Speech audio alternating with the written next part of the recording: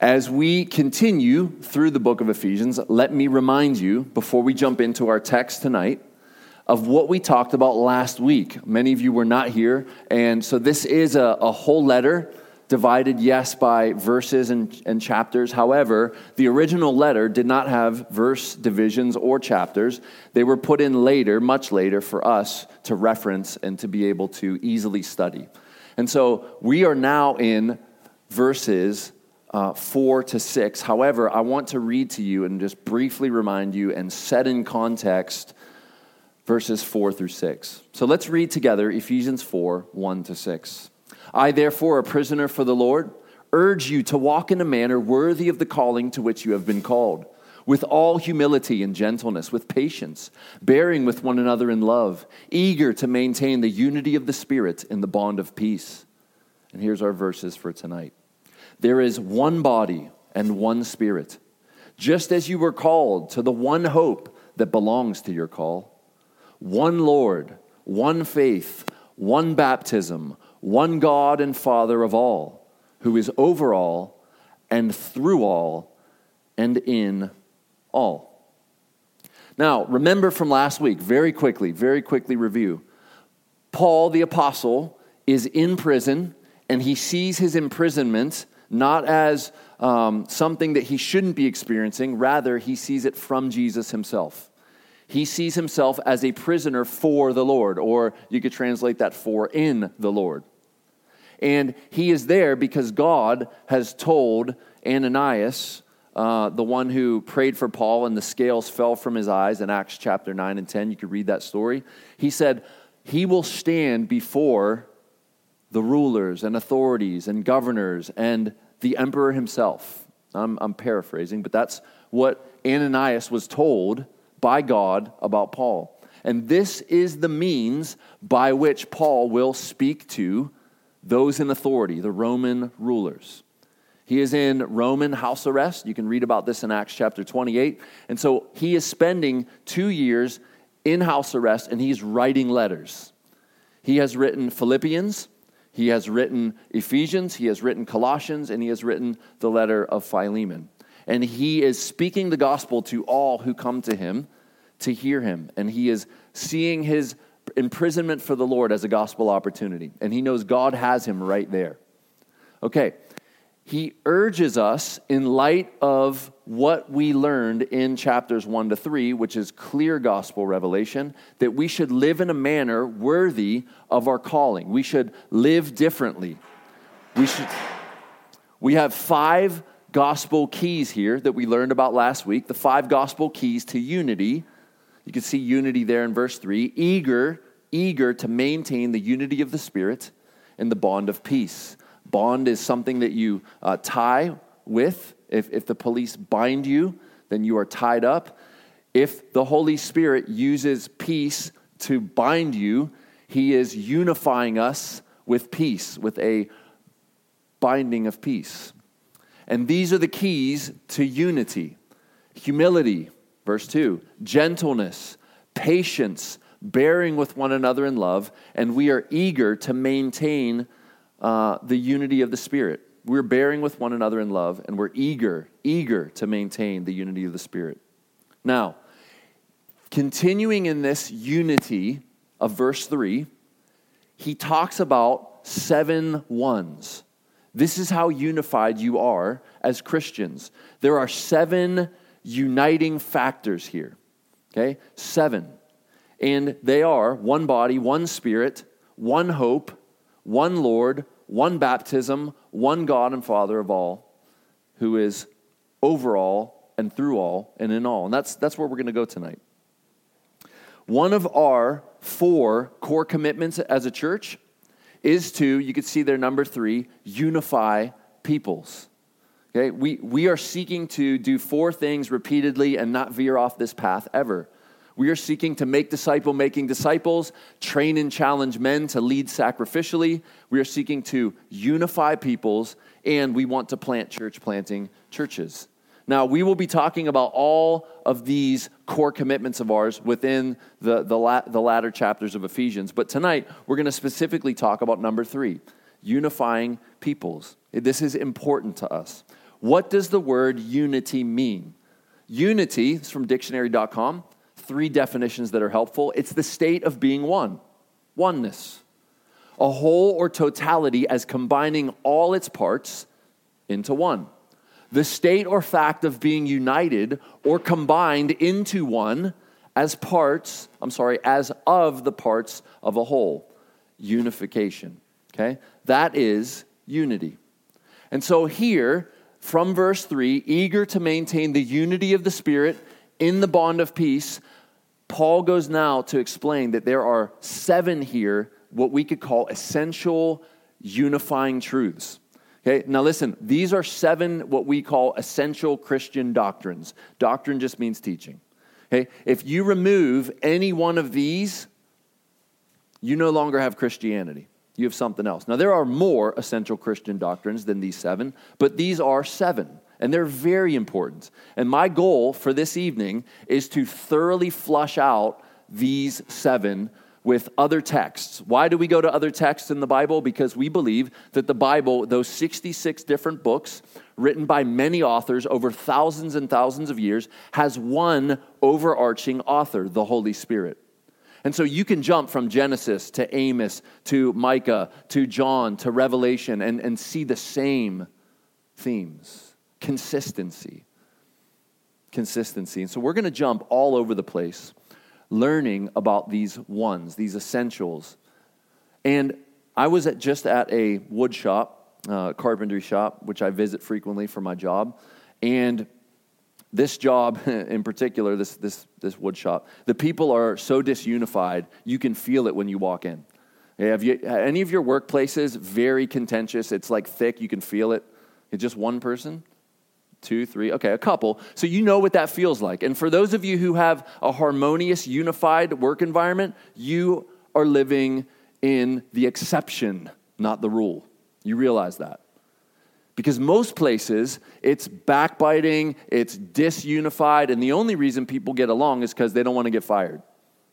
Okay? But let Tammy walk away from the group of 5, and all of a sudden, Tammy's getting stabbed in the back by 3 of them. You know what I'm talking about? Yeah, that's not unity.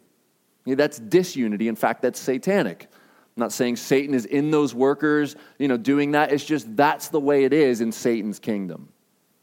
Okay, but it should not be in the kingdom of Jesus Christ. Rather, we should be unified because we are unified. Now, I was at this wood shop, and man, there was just not only terrible language, but the manager said to me, "Man, have you ever worked in an environment where everybody hates everybody else?" And I was like, "No, not really." And I was like, "It's not good. It's not helpful for getting stuff done." He's like, "No, it's not." I was like, "It's not good." He said, "No, it's not." And the one person won't even talk to the other person when they want to use the saw. They go to a manager to have them go talk to the person on the saw to get them off. It's just, I'm not on speaking terms. Like, that's not helpful for a work environment. Okay? Now, that kind of garbage creeps into the church. You guys know that. I'm not talking to so-and-so. I know what they said. I saw what they posted. I know what they think about this political issue. And on it goes. And we can be so disunified so quickly.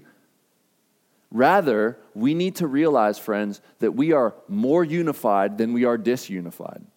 Because we have at least these 7. Now, let's talk about this. We have, as a oneness unifying factor, number 1, it is we are part of one body. One body.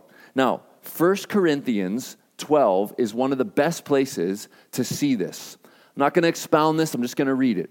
Okay? This is Paul, same author, writing to a church in Corinth that is massively disunified, backbiting and stabbing one another and trying to self-glorify.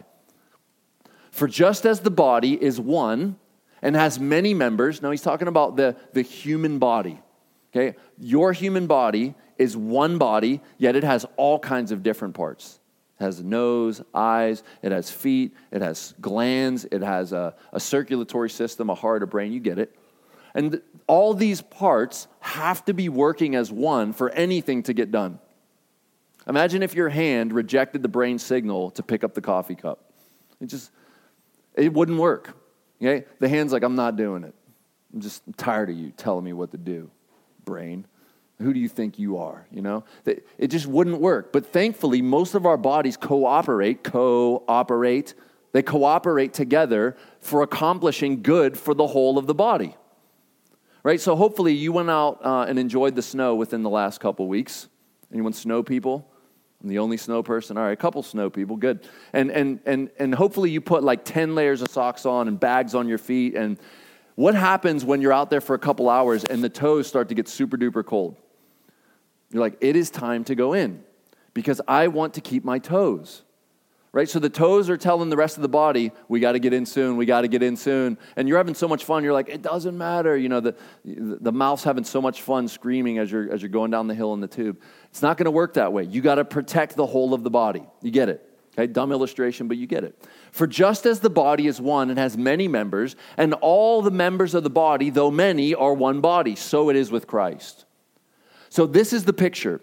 We are one body, and Jesus Christ is our head. He is the chief shepherd. It's a different metaphor in Peter. But he is the chief shepherd and we are the sheep. This image is Jesus is the head and we are the body of Christ. Now, we got to say something about the capital C church. There is a church beyond Eternal City Church. You know this. All those who stay true to the gospel, as Jude would say, are in the faith once for all delivered to the saints. They are the church, the capital C church. And they exist in the past, the present, and the future, all believers of all time. We are a small C church. We are a local expression of that capital C church. And we, though individual people in the small C church, are connected as one local church, one body. And we are connected to the larger body of Christ. 4, verse 13, in one Spirit, that's the Holy Spirit, capital S, we were all baptized into one body. Baptized means immersed, plunged into, dipped under. One body. Jews or Greeks, Jewish people or non-Jewish people, slaves or free, bound people or free people, and all were made to drink of one Spirit. We all have this same Spirit, the Holy Spirit. Verse 14, for the body does not consist of one member, but of many. If the foot should say, because I am not a hand, I do not belong to the body, that would not make it any less a part of the body. Verse 16, and if the ear should say, because I am not an eye, I do not belong to the body, that would not make it any less a part of the body. Verse 17, if the whole body were an eye, where would the sense of hearing? If the whole body were an ear, where would be the sense of smell? But as it is, God arranged the members in the body, each one of them, as he chooses. Okay, now for us, we might not want to be the body part we are, but this is what God has for you. And you should be doing your body part as best you can and not wishing you were another body part. Now, this is tempting for us in an age where we can see everything on the internet and we can see what everybody's doing all over the world. God, why didn't you send me to Hawaii as a missionary? I was called to that, God. You missed me. Right? Some of you feel that way. No, God has called you to something other than that, or you would probably be there. Okay? What has God called you to? What body part are you? And how are you specifically gifted and shaped to serve him and to serve the body? And we have an assessment to help you with that. It's called the SHAPE assessment. It's free and it's for everyone. Let's keep going. If all were a single member, where would the body be? As it is, there are many parts. You could translate that members, yet one body. The eye cannot say to the hand, I have no need of you, nor again the head to the feet, I have no need of you. On the contrary, the parts, members, of the body that seem to be weaker are indispensable. And on those parts of the body that we think less honorable, we bestow the greater honor. And our unpresentable parts are treated with greater modesty. You guys know what that means, right? We put on clothing because we believe the body should be covered up. Right? Okay, good. It's one thing to be at the beach and dress a certain way, but it's a whole other thing to walk in here dressed for the beach. Right? And context matters a lot. And this is saying we treat the unpresentable parts with greater modesty on purpose. Now, he's talking about parts of the body of Christ, too. You realize that. He's not just explaining the physical body. He's talking about the parts of the body of Christ. There are invisible things happening that you have no idea about, that I have no idea about. No one's seeing it. They don't have a YouTube channel. They don't have a radio station. They're not writing books. They're not famous. Yet they are essential. But God has so composed the body, giving greater honor to the part that lacked it, that there may be no division in the body. That's the point. No division in the body. We want unity. God wants unity. But that the members may have the same care for one another. If one member suffers, all suffer together. If one member is honored, all rejoice together. Now you are the body of Christ and individually members of it. You are the body of Christ, and you individually are a member of that body. Now, you know when you get your hand caught in the door of the car. Anyone ever happen to them? Get your hand caught in the door, or maybe at your house you got your hand caught in the door. Right? The rest of your body feels that immediately, and the whole body goes into action to care for that hand. Okay? And the idea here is, if there's hurting people in our body, there should be some action happening. Now, here's one thing we do need to say, though. Okay? It's very easy for you to be hurting and isolate yourself and let no one know you're hurting, and then feel sorry for yourself and then hate on the church because no one's coming to help, yet no one even knows you need help. You got to let us know what's going on if we're going to help you. Okay, so don't blame the church if we have no idea what's going on and we're not coming to help. Shake your head. Okay, thank you. We need to know. Tell somebody. Don't just think we can look at you and figure out what's going on. We can't. And I'm not on Facebook, so don't think, Chris, you should read my Facebook page. I don't have Instagram. I'm not on Twitter. Tell us. Communicate. Tell us. Okay. I love you guys. So back to number 2. We have one Spirit. So just to clarify and put the one body to rest, we are the body of Jesus Christ. Jesus Christ is the head. He is the head of the church. He is the head of the body. We are individually members of one body. We are unified. That is a unity factor, that we are the same body, though different parts. And we need different parts, right? We don't all need to be an eye or an ear or a nose. All right, let's do number 2, one Spirit. One Spirit. Now, this is the Holy Spirit. You can see the capital S here, and there is only one Holy Spirit. Let's look at Acts chapter 5, verses 1 to 4. Luke, the physician who wrote the Gospel of Luke, also wrote Acts, and he talks about an episode in the early church in Acts 5 where people were in need. And so what was happening is people were selling extra property they had. They were giving up their old electronics that they didn't need so that they could be sold. Right? It's like, I got the new iPhone. I don't need this old one. I'll sell it, and then the proceeds could be used to benefit those who don't have as much. That's what's happening here. Well, Ananias and Sapphira, 2 people in the early church, sold a piece of property, and it looks like they wanted to be greatly honored, but they did something shady by saying that they sold the property for less than they did, and they kept some back. That's the deal. So they were like, we gave all this money of this property. Meanwhile, they lied. They did not. They kept some back. But a man named Ananias, with his wife Sapphira, sold a piece of property. And with his wife's knowledge, they're both in on this, he kept back for himself some of the proceeds and brought only a part of it and laid it at the apostles' feet.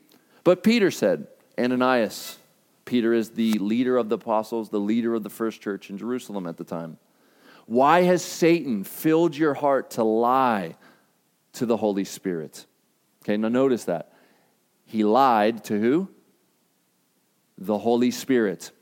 And keep back for yourself part of the proceeds of the land. While it remained unsold, did it not remain your own? Like, you could have did whatever you wanted with it. It was yours. And after it was sold, was it not at your disposal? After you sold it, you could have kept back as much as you wanted. Like, why are you lying? Why is it, look at this, that you have contrived this deed in your heart? You have not lied to man, but to who? God. Now, in verse 3 here, Satan has filled your heart to lie to the Holy Spirit. Drop down to verse 4, you have not lied to man, but to God. Who is the Holy Spirit? the Holy Spirit is God. I think this points to the Trinity, the triune God, Father, Son, and Holy Spirit, all God, yet different persons. Okay? John 3, 5-8, here's the Holy Spirit. Jesus answered. Now this answering is answering a man named Nicodemus. He was the teacher of Israel, the teacher of Israel. Okay? He was one of the greatest men alive who was a leader of the Jews, and he was very knowledgeable in the Scriptures. And he comes to Jesus at night, and he has some questions. He sees the miracles. He sees Jesus' amazing wisdom, and he has some questions. And Jesus answers him, "Truly, truly, I say to you, unless one is born of water and of the," what? "The Spirit." See the S? You have to be born of the water and the Spirit. He cannot enter the kingdom of God. That which is born of the flesh, that means a natural physical birth, is flesh. That which is born of the Spirit, capital S, is what? Small s, spirit. You need a physical birth, and you need a birth that is Holy Spirit enabled, that results in a small s, new spirit in you. You need a new spiritual birth. If anyone's in Christ, he, she is a new creature. The old has gone, the new has come. Okay? Ezekiel 36, "I will take out your heart of stone, put in a heart of flesh. I will put a new spirit in you," small s. "And I will put my spirit in you," capital S. This is the promise that Jesus is alluding to. And the water here and the Spirit is alluding back to Ezekiel 36. And you got to remember the context. This is the teacher of Israel he's talking to. Nicodemus, being the teacher, not a teacher, should have known Ezekiel 36. And he should have known about being born of the water and the Spirit. And Jesus is trying to show him, you're not as hot as you think you are. He's humbling him. Okay, you may be the teacher, but you're ignorant. You think you got it all nailed down, but you don't. Verse 7, "Do not marvel that I said to you." Now, what does marveling mean? No Avengers, no Thor, no Hulk. What does marveling mean? It means he's blown away by this. Nicodemus is like, what? Like, Jesus is reading his mind is blown, and he's like, don't marvel at this. Don't marvel at this. Verse 8, don't marvel that I said to you, you must be born again. The wind blows where it wishes, and you hear its sound, but you do not know where it comes from or where it goes. So it is with everyone born of the Holy Spirit. Now, if you know your Bible at all, you know that the word wind and spirit and Holy Spirit are all the same word in Greek. It's pneuma. It's pneuma. And so the context has to help guide what the translation actually means. So, the wind blows where it wishes. You could say the Spirit blows where it wishes. It moves where it wants. Look, you hear it sound. You hear it sound. You hear the wind sound. You can hear the Holy Spirit move, but you do not know where it comes from or where it goes. The Holy Spirit is on his own mission. He is doing what he wants, and you can't see him. He's invisible. But you know what you can see? You can see his effects. You could see his power changing people. You can see when someone goes from spiritual death to spiritual life because they begin to change radically. You can see the Holy Spirit's moving on people because the things they once loved become the things they now hate. And the things they once hated, godliness, righteousness, Christians, the Bible, are now the things they love. What has happened? The Holy Spirit has blown. That's what has happened. They're alive spiritually. And so you can only hear it sound, and you don't know where the Holy Spirit's moving or where he's going next. So it is with everyone who is born of the Spirit. This is the Holy Spirit's work, to make alive, to cause people to be born again. Now, this Holy Spirit is God. He is essential to you, friends, becoming a Christian. Without the Holy Spirit moving on you, you don't become a Christian. Okay? Because you've signed a little card that says, I want to become a Christian, because you raised your hand at a church service, because you maybe walked down an aisle at an altar call, that does not mean you're a Christian. I hope you know that. You must receive the gift from heaven, the Lord Jesus Christ, in your place as a substitute. Signing a card does nothing. Walking an aisle does nothing. Praying a sinner's prayer does nothing. You must personally receive Jesus Christ as a substitute in your place. You confess your sin. Ask for mercy. Ask that God would forgive you. And the offer's on the table of full and free forgiveness of all your sins and eternal life with Him. It's not about what you do. It's about what He's done.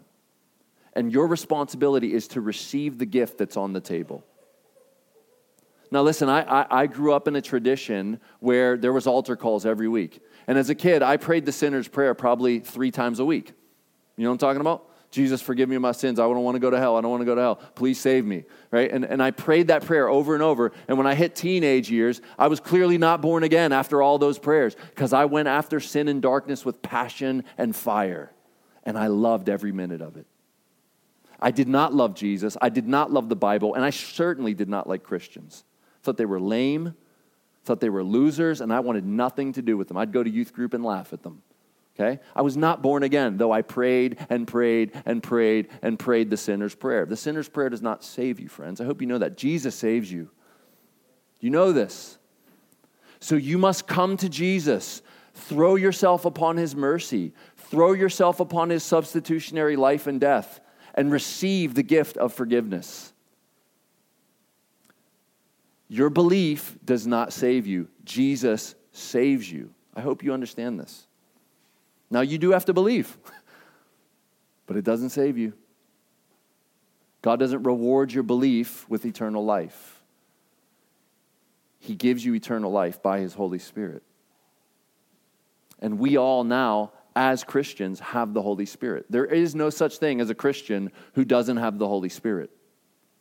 That is a massive unifying factor. That means the same Holy Spirit that lives in me lives in every one of you who is a Christian. That means the same Holy Spirit that lives in you, lives in your favorite author who is a Christian. Your favorite whoever that is a Christian. The same Holy Spirit that lived in John the Baptist lives in you. The same Holy Spirit that lived in John the Apostle who wrote the Gospel of John, 1st, 2nd, 3rd John, Revelation, lives inside you. This is big. So you are united in a mysterious way to all the authors of the New Testament. You're united. We are one body with them. You and John Calvin, same body. You and Voddie Baucham, same body. We're all one. Different parts, but we're all unified. Now listen, this has really important implications for our church. Okay? If we have the same Spirit and we're part of the same body and you're wilding out and stiff-arming everybody, guess who's the problem?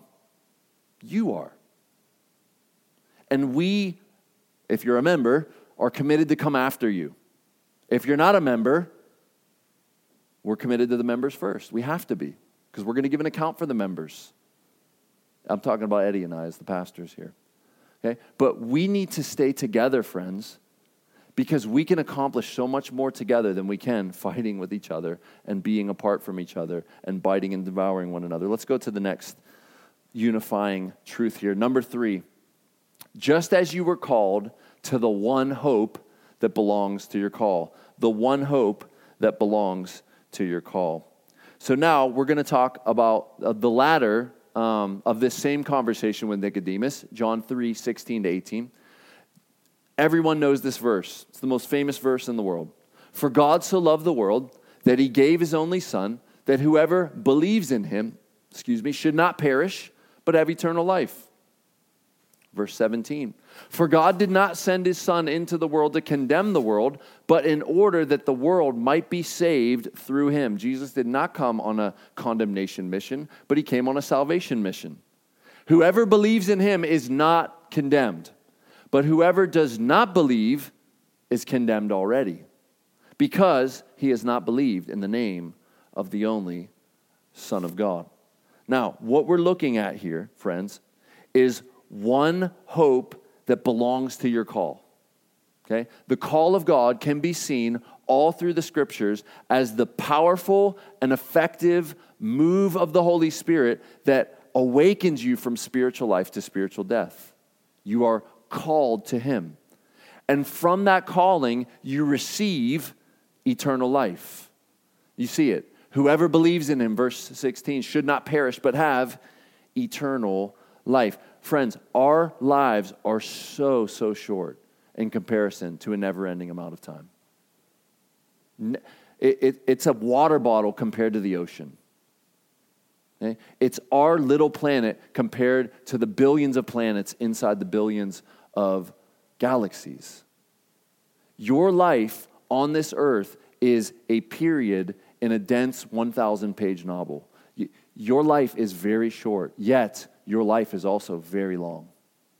Very long. It never ends. And the hope, friends, that we have is though we die, yet we live. Jesus himself said, anyone who believes in me shall never die. I love it. Doesn't mean you won't physically die. It just means the moment of death, you are alive. And freed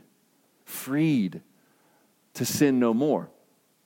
Now listen, verse 18 clearly says that every person who is not a believer is already condemned. It's not like condemnation's coming for you. You're in that state already. Look at it. Whoever believes in him, Jesus, is not condemned. But whoever does not believe is condemned when? Already. You need to know that. That it's not like you're going to be condemned someday. No, you're there. And for those of us who are in Christ, the great hope of our calling is we don't have any more condemnation. We've escaped it. If we were able to travel to verse 36 of this same chapter, we would learn that whoever believes, the wrath of God is diverted. But whoever doesn't believe, the wrath of God remains, stays on, which means it's already there in condemnation. Friends, we have great hope ahead of us. We are saved from the wrath to come. That is great hope. There is a judgment day coming. And though that might seem unjust and unfair, listen, it's the only thing that will make justice actually culminate.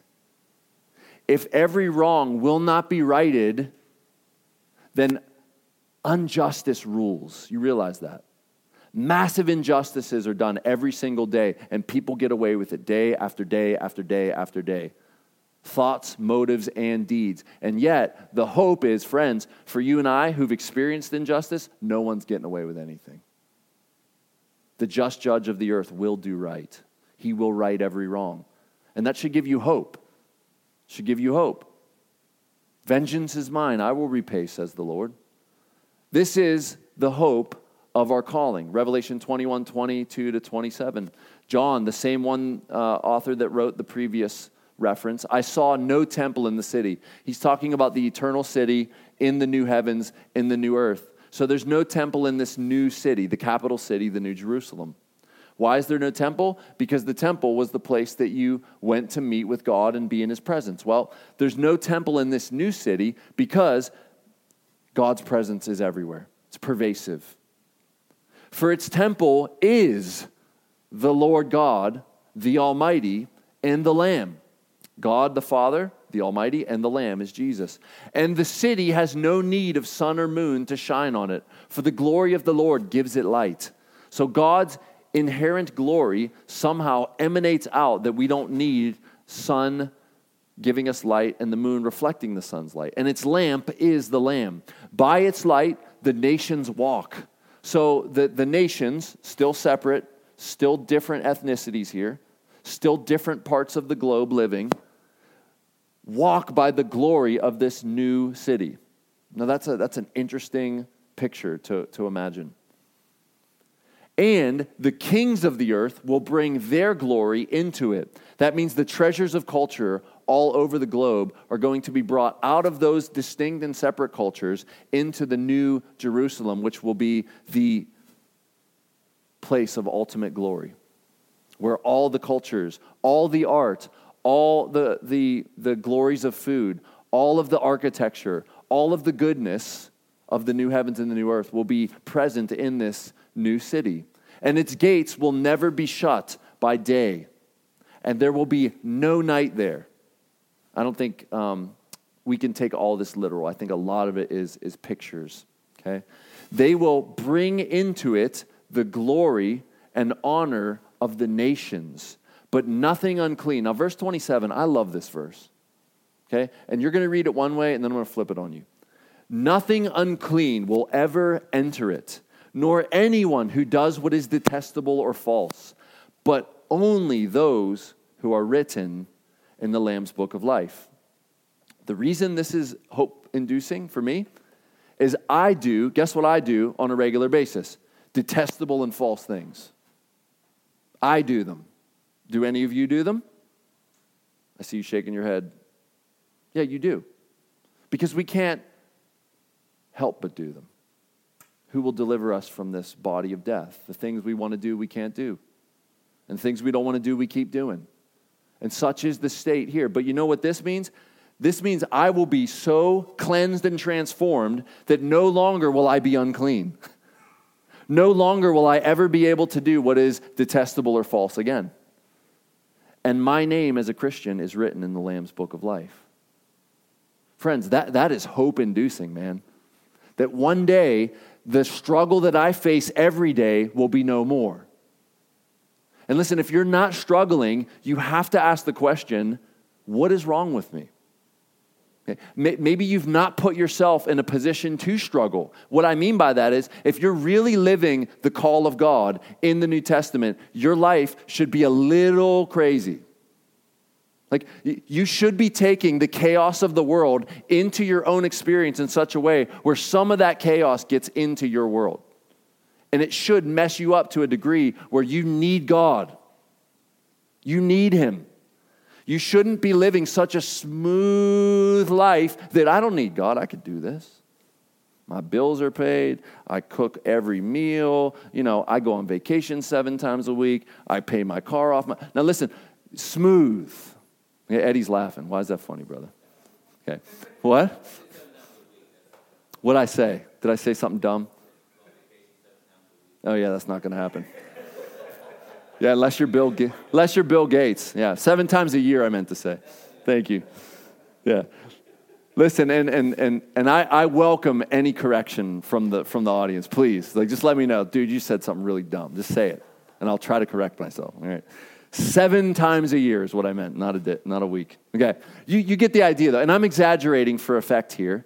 I'm using hyperbole. But the idea is Christians are called to live in such a way where they're involved in the body, that there are always hurting people in the body. And if you're actually involved in the life of the body, some of their hurt is going to come onto you. It's inevitable. And unless you isolate yourself and just say, it's me and everyone exists to serve me, if you're the one just receiving all the good and the help, that's a problem as a Christian.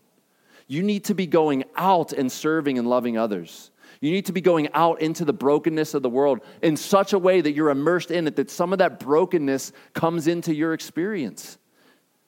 That's what we're called to. Offer your bodies as a living sacrifice, holy and pleasing to God. This is your reasonable act of worship. In light of how Jesus has sacrificed for you, can you not live as a sacrifice for Him? Guess what happens to sacrifices, friends? They die. They die. Take up your cross and follow me. He who loses his life for my sake shall find it. This is the Christian call, friends. And we live in such a way that would be dumb if we didn't have a future hope. Like, why would you live like this? If you only live once, why would you live like this? Well, we know we only live forever. And that's why we live like this, because this life is short, and my eternal reward depends on how I live my everyday now in this little short breath, steam, as James calls it. Your life is a vapor that appears for a little while and is gone. Friends, let's live in such a way that we produce change in others. Let's sacrifice. Let's get into each other's dirt in a way that affects us. Listen, I'll be the first to admit that I get so frustrated trying to help that I need to repent. I need to repent, and I have to repent because I do ill things. And I could simply remove myself from a lot of situations where just not in my life. I'm done with that. It's too much. You could do it too, and I'm sure most of you are living in such a way that it demands a gospel answer. I'm sure you are. And if you're not, let's go. Let's go. This is what we're called to. One hope of our calling. And we are running out of time fast. Let's do the next one. One Lord. Now, this is the Lord Jesus Christ. We only have one Lord. There is no other lords. This is Romans 10, 9-13. Because if you confess with your mouth that Jesus is Lord and believe in your heart that God raised him from the dead, you will be saved. For with the heart, that's the core of your being, one believes and is justified. And with the mouth, one confesses and is saved. Now, we got to stop for just a second there.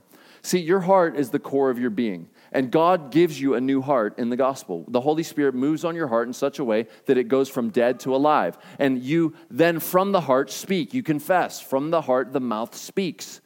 And what's happening here is with the heart, there's a belief, a life that enters into the heart, the core of your being. And that belief is justifying belief.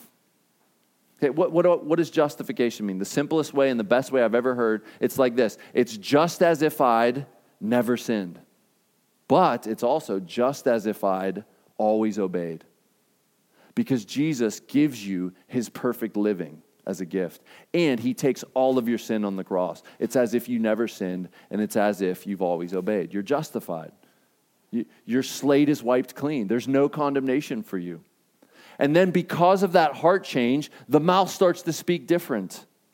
You know, we could tell a lot about you from what comes out of your mouth. From the heart, the mouth speaks. From the core of your being, you say what's really you. And so the mouth confesses and is saved. For the scripture says, everyone who believes in him will not be put to shame. That's roughly quoting Isaiah 28:16. For there is no distinction between Jew and Greek. For the same Lord is Lord of all. Ethnicities don't matter. There's only one Lord. There's only one Lord. There is no other options. Bestowing his riches on all who call on him. For everyone who calls on the name of the Lord will be saved. So you need to call on the name of the Lord, the only Lord, and be saved. Be saved. Be saved from your sins. Be saved from the wrath to come. Let's move fast now. One faith. So we have one Lord. It's Jesus. There's only one Lord. There are no other options. He is the only option. One faith. What is one faith? Well, we could see the one faith here in Jude 1:3. And in, I left Jude out here. I have Jude 1:3 in my notes here. So Jude only has one chapter, and verse 3 says this, Beloved, though I was very eager to write to you about our common salvation, I just wanted to write a letter to you encouraging you about our common salvation. I found it necessary to write appealing to you to contend for the faith. Contend means to fight for it. Contend for the faith that was once for all delivered to the saints. So there in Jude, we have this faith that is once and for all delivered to the saints. Paul in Galatians, when talking about his own story, he said of those who see his life now, he says, those who saw me say, he is now preaching the faith that he once tried to destroy. He's now preaching the faith that he once tried to destroy. So the faith is the gospel, but the faith is also the entirety of the Christian worldview as seen through the 66 books of the Bible. And we cannot deviate. Listen, God has revealed himself in a book. And that's how we know solid truth. We must be people of the Bible. We must ground everything we believe in the revelation of God. And if something is contrary to the word of God, we know what has to go. We know what has to go. The faith, once for all, delivered to the saints. Now, this is not faith in general, okay? This is not just trust. This is the faith centered in the Scriptures. All right, let's do the next one, baptism. So the one baptism here, look, one Lord, one faith, one baptism. Do you not know, Romans 6, that all of us who have been baptized into Christ Jesus were baptized into his death? Now, this is a spiritual baptism. This happens to you when you become a Christian. You get a new heart, but you also are plunged into Christ. Okay? You're immersed into Jesus such that his life becomes your life, and your life he receives, and he receives the penalty for it on the cross. Do you not know that all of us who have been baptized into Christ Jesus were baptized into his death? We were buried, therefore, with him by baptism into death. Now, this is spiritual. This is not talking about water here. So when Jesus died, guess who died? You and I. The old you who lived like hell is dead and buried with Jesus. In order that, just as Christ was raised from the dead by the glory of the Father, we too might walk in newness of life. Now we can walk in resurrected life. We can walk in newness of life. We can walk in life more abundant. We can walk in power that we did not have before. Now, this spiritual reality is pictured in water baptism. I mean, Jesus commanded this for all disciples, not an option. Go into all the world. Make disciples of all nations. Baptize them in the name of the Father, the Son, and the Holy Spirit. Teaching them to obey all I've commanded. And I am with you always, even to the end of the age.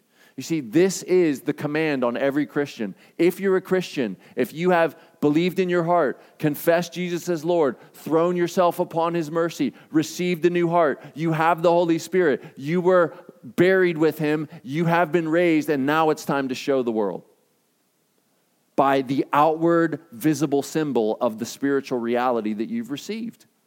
When you're standing in the baptism water, we do immersion baptism because we believe the word baptism really means baptism. The Greek word really means to go underwater, to dip.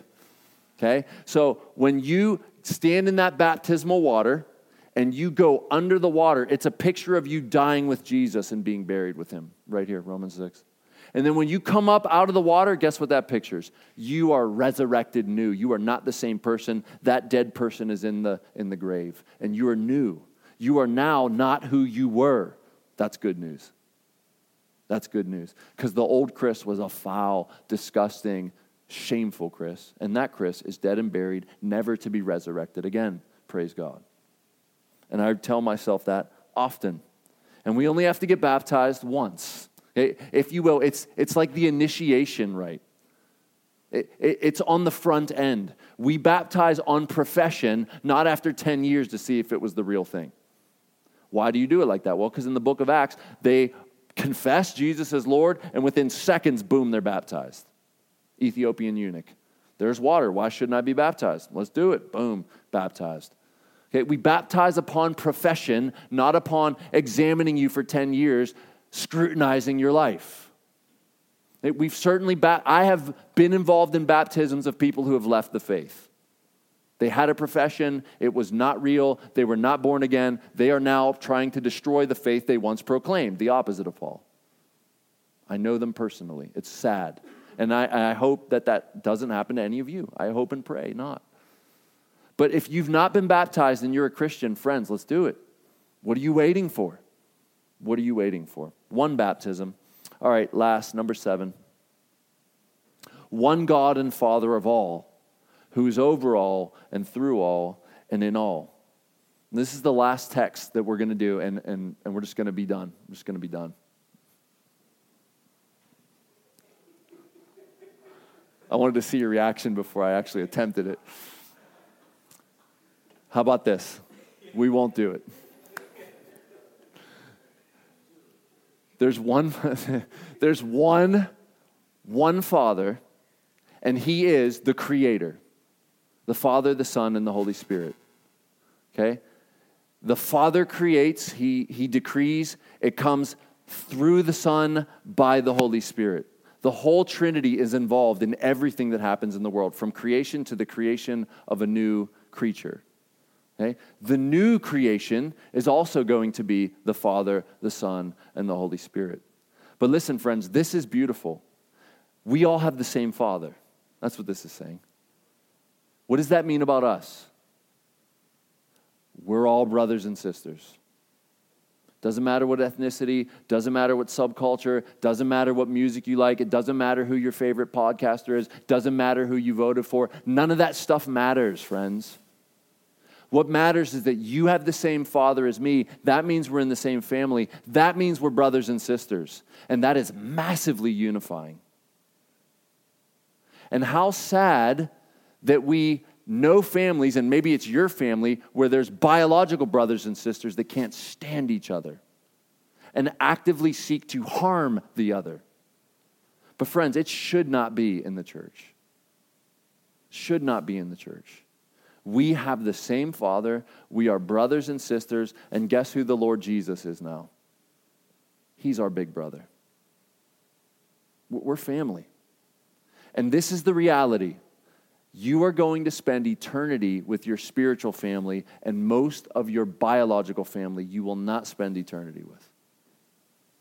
So who's closer in the long run? And yet, friends, I know because it's awkward, because it's weird, because what will we talk about? Yet we go separate ways after Sunday worship gathering, and we'll see you again next Sunday. Friends, here's my plea. There are people in this church, even just this little gathering right here, that you've never went to coffee with, dinner with, tea with, or beer with. You've never done it. And if they're your brothers and sisters, we just got to ask the question, why? Like, why have you not been to their house? Why have they not been to your house? Why have you not linked up yet? Why do you not know how they became a Christian? Do you even know if they are Christian? Maybe they need you to tell them the gospel. Friends, we need to be more than attenders, please. Please. Let's be a family. Only God can do this.